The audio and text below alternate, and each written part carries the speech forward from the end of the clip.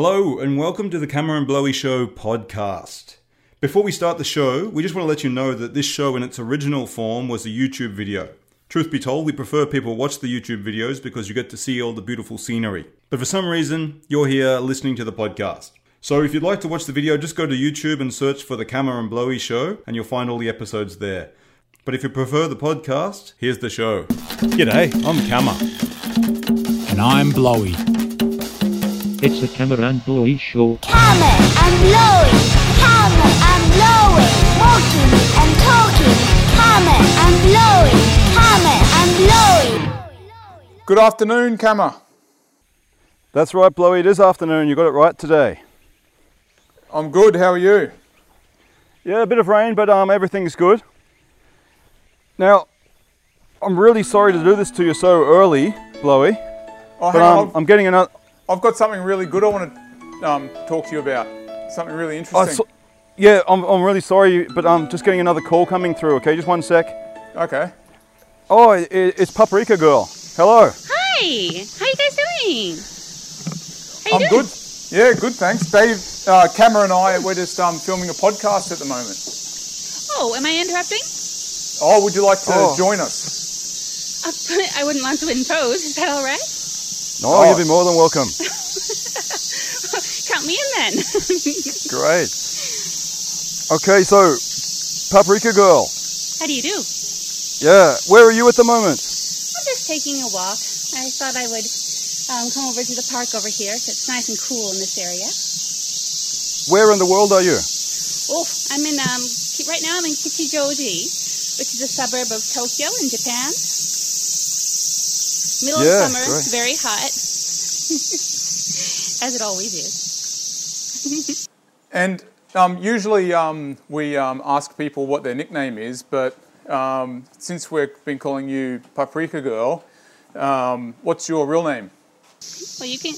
Okay, my real name is Ricky. It's R-I-K-I, Ricky. So it's kind of like Ricky Martin, but like a girl's version. It was a thing during the 80s. I mean, everyone would name their kids like these boyish names, and except with I's, or misspelling it in some way. Where does the name Paprika Girl come from? Oh, well, my background is Hungarian, so I'm not a Hungarian citizen per se, but my grandparents are Hungarian, and they moved here just during the war, or moved to Canada during the war. And since then, the Hungarian influence has been very strong. So Hungarian food uses a lot of paprika. So, of course, when I was thinking of a name, I'm like, well, I can't think of anything except, Hungarian paprika, which is me, I guess. Nice.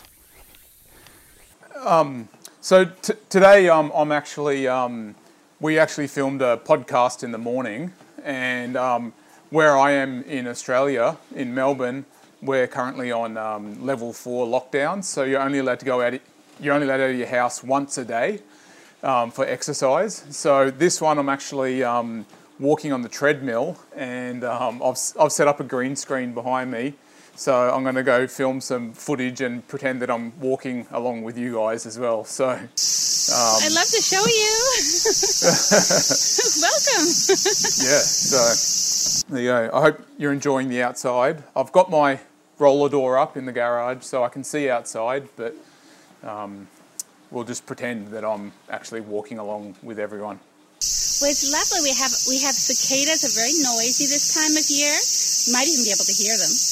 And the breeze is blowing. It's only 30 degrees today, so it's not as hot as it usually is. And the spring, of course, makes it even nicer. It's all this green everywhere.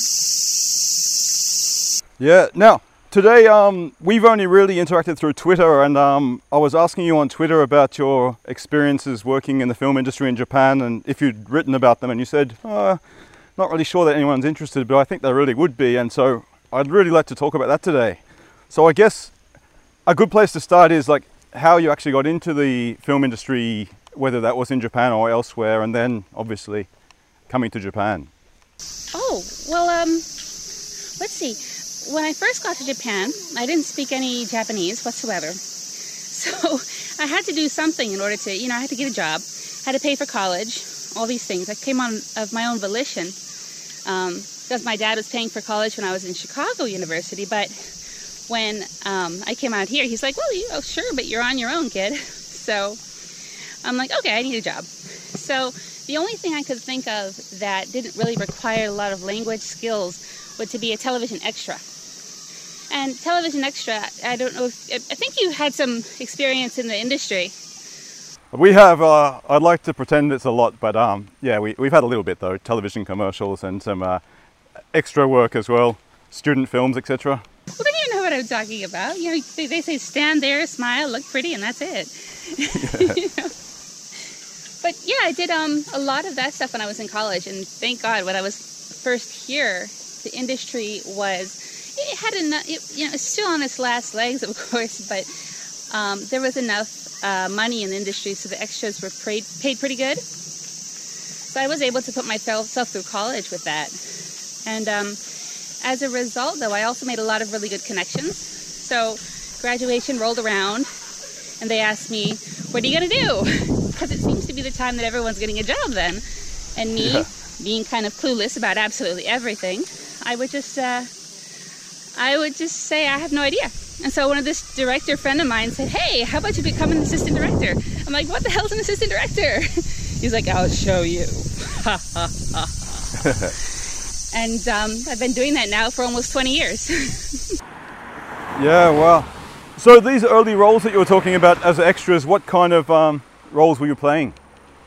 It's always the standard, since, I'm a foreigner, very white chick, standard looking kind of Hungarian Jewish girl. So I would be the college student who came to town, or the tourist who was clueless about everything, or the goofy looking foreigner on the side making funny faces, or there would be a lot of variety shows which I'd be on representing Hungary, because Hungary is a very rare country to have someone come visit from, I suppose.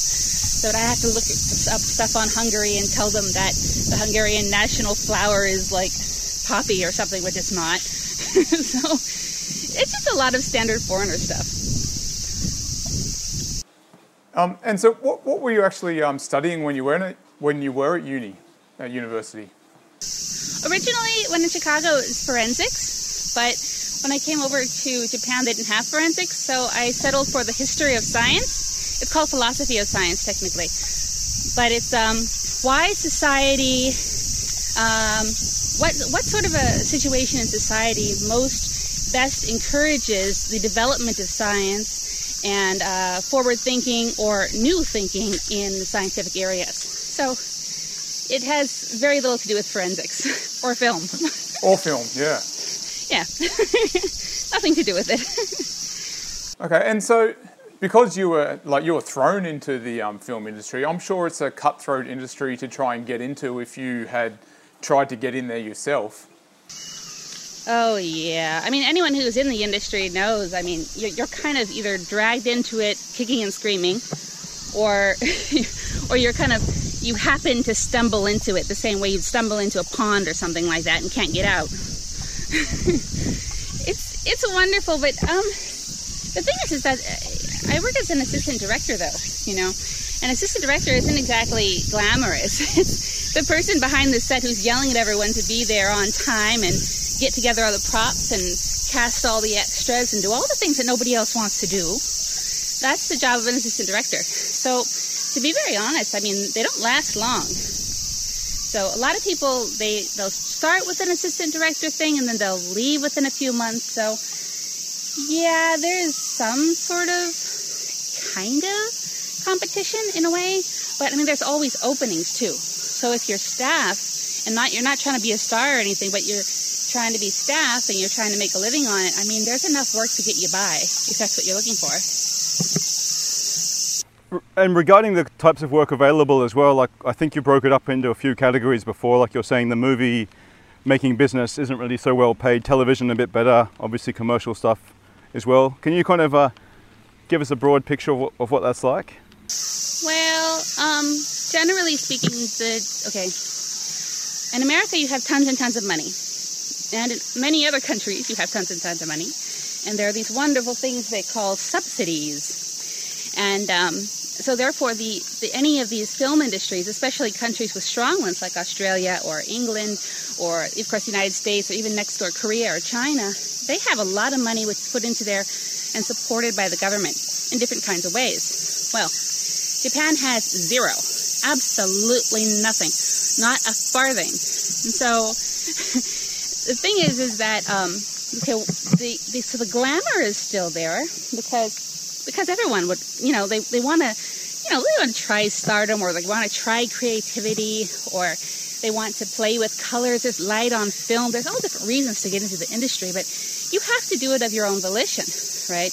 You have to be aware of the fact that no one's just going to give you money to do what you want to do. So a lot of people do come to Japan and they see the film industry. They want to participate in the film industry, but they're surprised at how little pay, if there is, if any. So, an extra job which you might get paid, like the United States, I don't know, I'm guessing maybe $200 a day or something, you'll get maybe $50 here for, if you get that at all.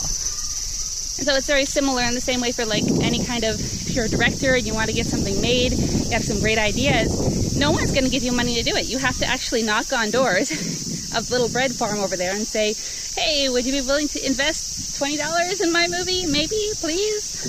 And so that's how most everything is made over here. Fortunately with film, when it comes to the larger film companies, they do have distribution and contracts where they have a little more money than the average person, but it's nothing that they have like in the States. And television, of course, you always have to have something broadcasted all the time. So since it's a 24-hour kind of broadcast, you have to have that much stuff made and ready and waiting to be broadcast. So there's enough of it so that you have to be paid a decent amount of money so that you continue and don't quit on them. So you can make a little bit more on television if you're willing to work the hours that they put into it. I think a lot of my friends, by the way, they're always saying how like the film industry, it runs on fumes and love, because whenever you're cast into the film industry as any sort of job, whether it be a cameraman or a sound or colorist or an actor, whatever it is, it's usually because you were working with someone on a project beforehand. And that same person said, hey, we're going to start another thing next month. If you're free, please join. And it's really hard to turn that down because you know that they're struggling to be able to pay for it in the first place. And so it's always these little tiny jobs which are just squeaking you by. But, for as much as that sounds awful, I have been doing it for 15 years. And I'm still okay. So it's just kind of time passes, And you've never got to the point where you felt like quitting or trying something else? Oh, heck yes. Every time I do anything. So every single time they're like, oh, this is what you do. And you get there and it's a lot worse than I usually say it is. But then you're like, I'm never doing this again. And of course, they ask you next month, will you do it again? They're like, sure. So that's because I'm, not that smart, maybe. And so because you're doing like such a variety of things, have you got like one project that you'd worked on that you're really proud of and that you want to share? I don't know if it's worth sharing or anything. One of the projects that I did way back when was when I first started. I was still a low-level AD, but at the time, it was the first time I'd ever working for Toei. And Toei is one of the oldest film companies in Japan. The oldest being Nikatsu. This is probably the second, right up there with Toho, and then there's the big three. And they were filming this drama series called Aibo. And Aibo was the most popular police drama on television at the time. And the director happened to be a friend of mine. And he said, look, we're looking for a second AD. If you're interested, I'd like to put you in the staff. And I accepted this, but I didn't recognize at the time how very rare and amazing it would be to work with that particular director. So the director was Mr. Izumi Seiji, but he was already in his 70s at the time. He was very old, but he'd gone through like all the best parts of the film industry, and he would introduce me to people like crazy names like Kadokawa Haruki, who is well known for making the Kadokawa film company, but also for being quite a bad boy in terms of, he's been arrested a few times, there's been all sorts of crazy things that he did, but these were the people who really created the film industry as we know it today. So to be able to be on set like that, and not only to be he didn't yell at me the way that he normally does like 80s. Instead, he would really teach me. So he would give me a clapperboard. He'd show me how to use it,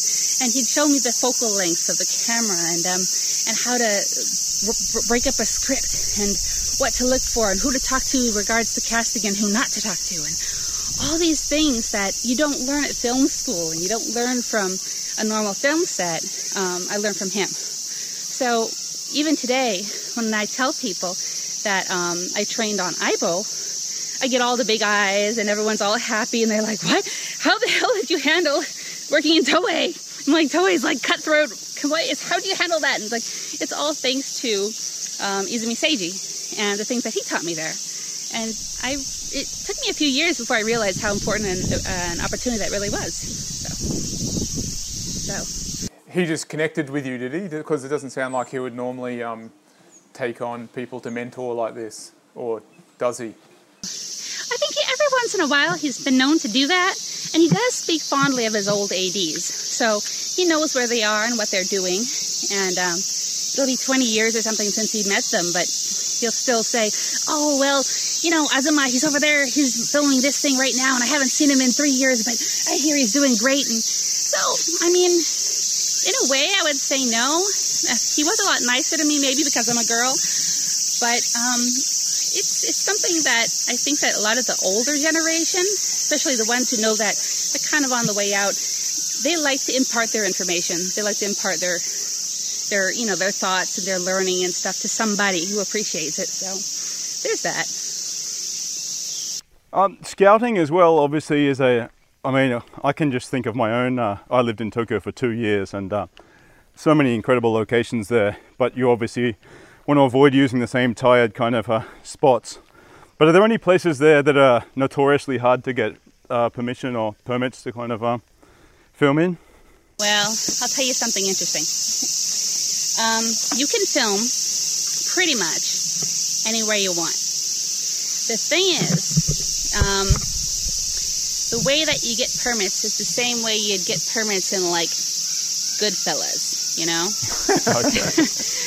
So, the guy, if you want to film in, let's say, the notoriously difficult, it's very difficult to film, for example, in the area of Kabukicho in Shinjuku, right? Yep. And Kabukicho is, you know, it's a lovely, beautiful, it's a wonderful, run-down, rusty, they call it sabireteru in Japanese, but it's so full of character. It's an area really full of character. It's a lot of drinking bars, and you know, all the yakuza hang out there, and all their malls are hanging out on the corner, and it's just a wonderful area. But you can't get a permit there.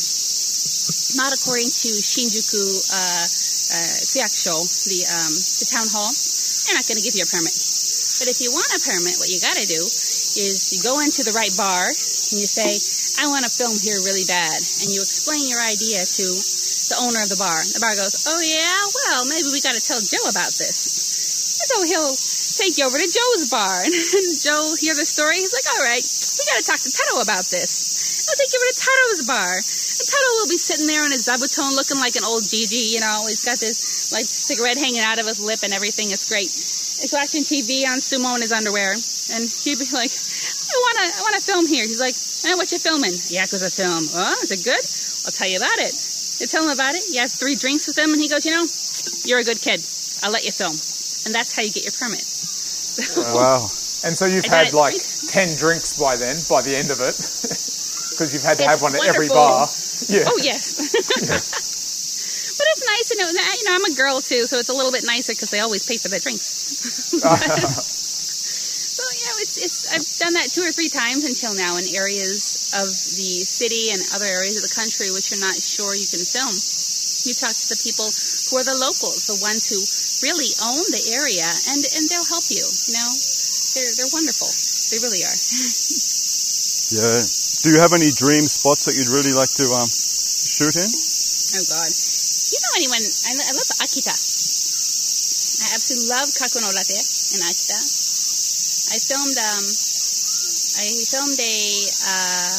there used to be this series where it's called the Doyo Waido Gekijo, and it was it's Saturday afternoon. It's like Saturday afternoon theater, and it would always be the same old Showa people, these Showa stars who've now gotten old, and there'd be some sort of a murder which takes place at an onsen, and all these and they'd go to try to stop the murder, all while trying to save their marriage. And in the meantime, there would be this group of teenage girls with big boobs, which would be hanging out in the onsen just at the right time to make it very awkward for everyone. And it's just a wonderful series of absolute corn. It's great. And I filmed there about maybe 13 years ago, maybe 12, 13 years ago when I first started. Was starting the AD stuff, and it was the most beautiful place I've ever filmed. I mean, it was right in the middle of beginning of November, so everything was red and gold, and you have these samurai houses which are lining the main road over there, and you have all these people which they'll peek out of their homes because they know you're filming something, so they'll peek out, and that's part of the fun because as an AD had to go run and say, "Don't peek out right now. We have to cast and pretend that they're not weirdo or something like that." So make excuses, but it was so beautiful that I really honestly thought that I have to come back. So I've actually had a script that I've been trying to work on to try to get permits to film there again. But, it's in the works. Everything's always in the works, and time goes by and 10 years go by, and you know how it is. So to get you hear stories in the Australia or America, Hollywood, whatever, the really precious actors and actresses that are really tough to work with. Is it similar in Japan with the Japanese people? Oh God, yes. Oh, really? I'm not going to tell you the name of this series, but oh God, can I tell you a horror story? Please. Yeah. Okay. Last December, I was working on a Fuji television drama with an actor that shall not be named. And he's always been kind of famous as being kind of a prick. But I don't put any salt in those kinds of rumors, because there's a lot of times you meet someone, they're not half as bad as everyone says they are. But this guy, he was worse. I mean, he would purposefully, it's the AD's job to kind of control the set and manage everything so that nothing goes wrong and everything runs on time and he's wearing the right costume and things like that, right? Well, this guy would go out of his way to be late coming out of his room because he wanted to pick on, not me, because I'm the first AD, but he'll pick on the little ones, the runners, the kids. These 20-year-old little girls who are running around trying to get the actors out on time. They called out 15 minutes before they have to get onto set, and then he'll be strolling out 20 minutes later, and then he'll get onto set and he'll be like, "Oh, they didn't tell me," or "I didn't know," or say something like that. And I remember there was this one time where he never read the script, ever. So he'll get onto set and they'll have spoken about the script. So what happens is that he's brought out, the scene is blocked, the director tells him what to do and where to go, right? And so then the actor will go to the end of the hall or whatever it is that he's supposed to be walking from. And so in runs this little bitty AD girl. She's 20 years old. This is her second project ever. And so she goes and she has to stand by him because that's her job. She has to stand by him and make sure he has water and a towel and anything else that he might need. And he says to her suddenly, he goes, "What scene is this?" And of course she's panicked because she thinks it's scene 14, right? But she's not sure suddenly now because she's panicking, right? So she's like, I think, and she's trying to answer. And then he goes, "Wait, what's my motivation then? What kind of a feeling do I need when I'm walking down this hall here?" And she's like, I don't know, because part of her job is to get together the props. So she was just looking over the props. She wasn't looking at what the director was telling him for the last 20 minutes, right? So he starts yelling at her "Aren't you an AD? You're a directorial team. You should know what's going on set. This is what's wrong with the industry today. You guys don't know what you're doing anymore." And he really railed on her. And The only reason I was able to hear this is because she had, I don't know, she'd like made another mistake, but she jammed her elbow into the radio. And so this was broadcast to the entire crew. Wow. And he was all smiles and, oh my God, look at me, I'm a star kind of bullshit whenever he was in front of them. But as soon as he got in front of her, which he knew that she was a weakling, he would just he would just pick on her. And so that guy was so notorious for television for being an absolute bum. Yeah. But, he was contracted, so they have to put him in 3 dramas for an entire year. So they had no choice. But still, I would never work with him again. Ever. That's just one of the horror stories, but, there are a bunch of them. Yeah. God. Moving away from that for a while, I've noticed on Twitter as well, you're often posting pictures of you with different Japanese sweets or, kimono kind of posts as well. Can you tell us a bit about your interest in that? And it seems pretty wide-ranging. Well, when I first got to Japan, I didn't really have any real interest. I wasn't interested. I just didn't know anything about Japan. Didn't know anything about anime or anything like that. But I did. But it was after I met my husband right now, and he's in. He was also in the same university as me, the same major as I had. He went on to become a professor, and I went into film. But his family is very, very unique. So he's the direct descendant of a famous samurai who kicked up a rebellion during the end of the Heian period. So he was raised with a very unique sense of pride and a very unique set of manners. And so from his grandfather, he was taught all the things that every samurai ought to know, kind of thing, right? His grandfather was actually quite a big tease in his day, too. And his grandmother, who of course was not a samurai, but she was a geisha. And she was a geisha over in an area called Kagurazaka, which is a very lovely area of Tokyo. And as a geisha, your job is to know absolutely everything and use it well. So you have to know how to dance and how to sing and how to play I think she did the koto, play some instrument. You have to know about politics and about current events. You have to know names and be able to recite poetry and all sorts of crazy stuff like that. And when I met her, she was already in her 80s. But she took one look at me and she's like, okay, I've adopted you. You are now my granddaughter. This is before we were even married or anything like that. And so from that moment, she started sending me kimonos. She started to teach me how to dance. She started to teach me tea. She started to teach me everything that, and all these amazing things about Japanese culture that I had no idea existed. And it's just so neat. So the further I got into it, the more interesting it became. And because of her influence, I got a lot of kimonos from her. So if you don't use kimonos, they go bad. So she would send me so many that I would just have to, I had to wear them. Otherwise, it wasn't really fair. And so I was wearing all these kimonos every day. And I think it was just being surrounded in all that, culture. It was kind of handed down to me in a way. So I couldn't say no, And then before I knew it, my entire life somehow in some way had become Japanicized. I wasn't really trying to do it, but before I knew it, it's like I started to learn the Japanese names of the seasons, and I started to know how to mix tea, and I started to know how to put kimonos on both men and women, and all these little things that you share. And I think that one of the things that most impressed me about grandmother was that she would point out little things. It's like she wouldn't say, look, it's a geisha, but she'd say oh, look at the hairpin on that lovely girl.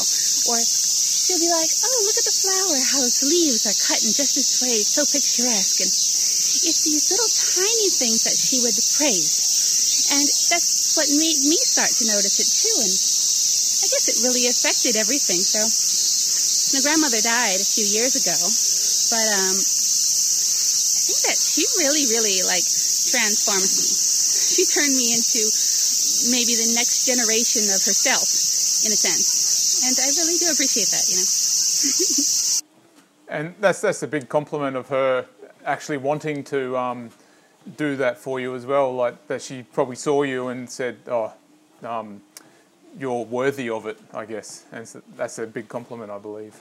I'm very flattered. Possibly it is. It really is. I think so too. It's like, I know that her daughter had no interest in kimono, and of course she had only grandsons, and so she couldn't give her kimono to anyone else. And so I think it was that, and of course my other husband's brother's wife, who was a very beautiful lady. She was Miss Japan 2009, but she was wonderful. But she's also 180 something centimeters tall. So she's like 188 or something like that. She's really tall. So any of these old kimono, they just don't fit.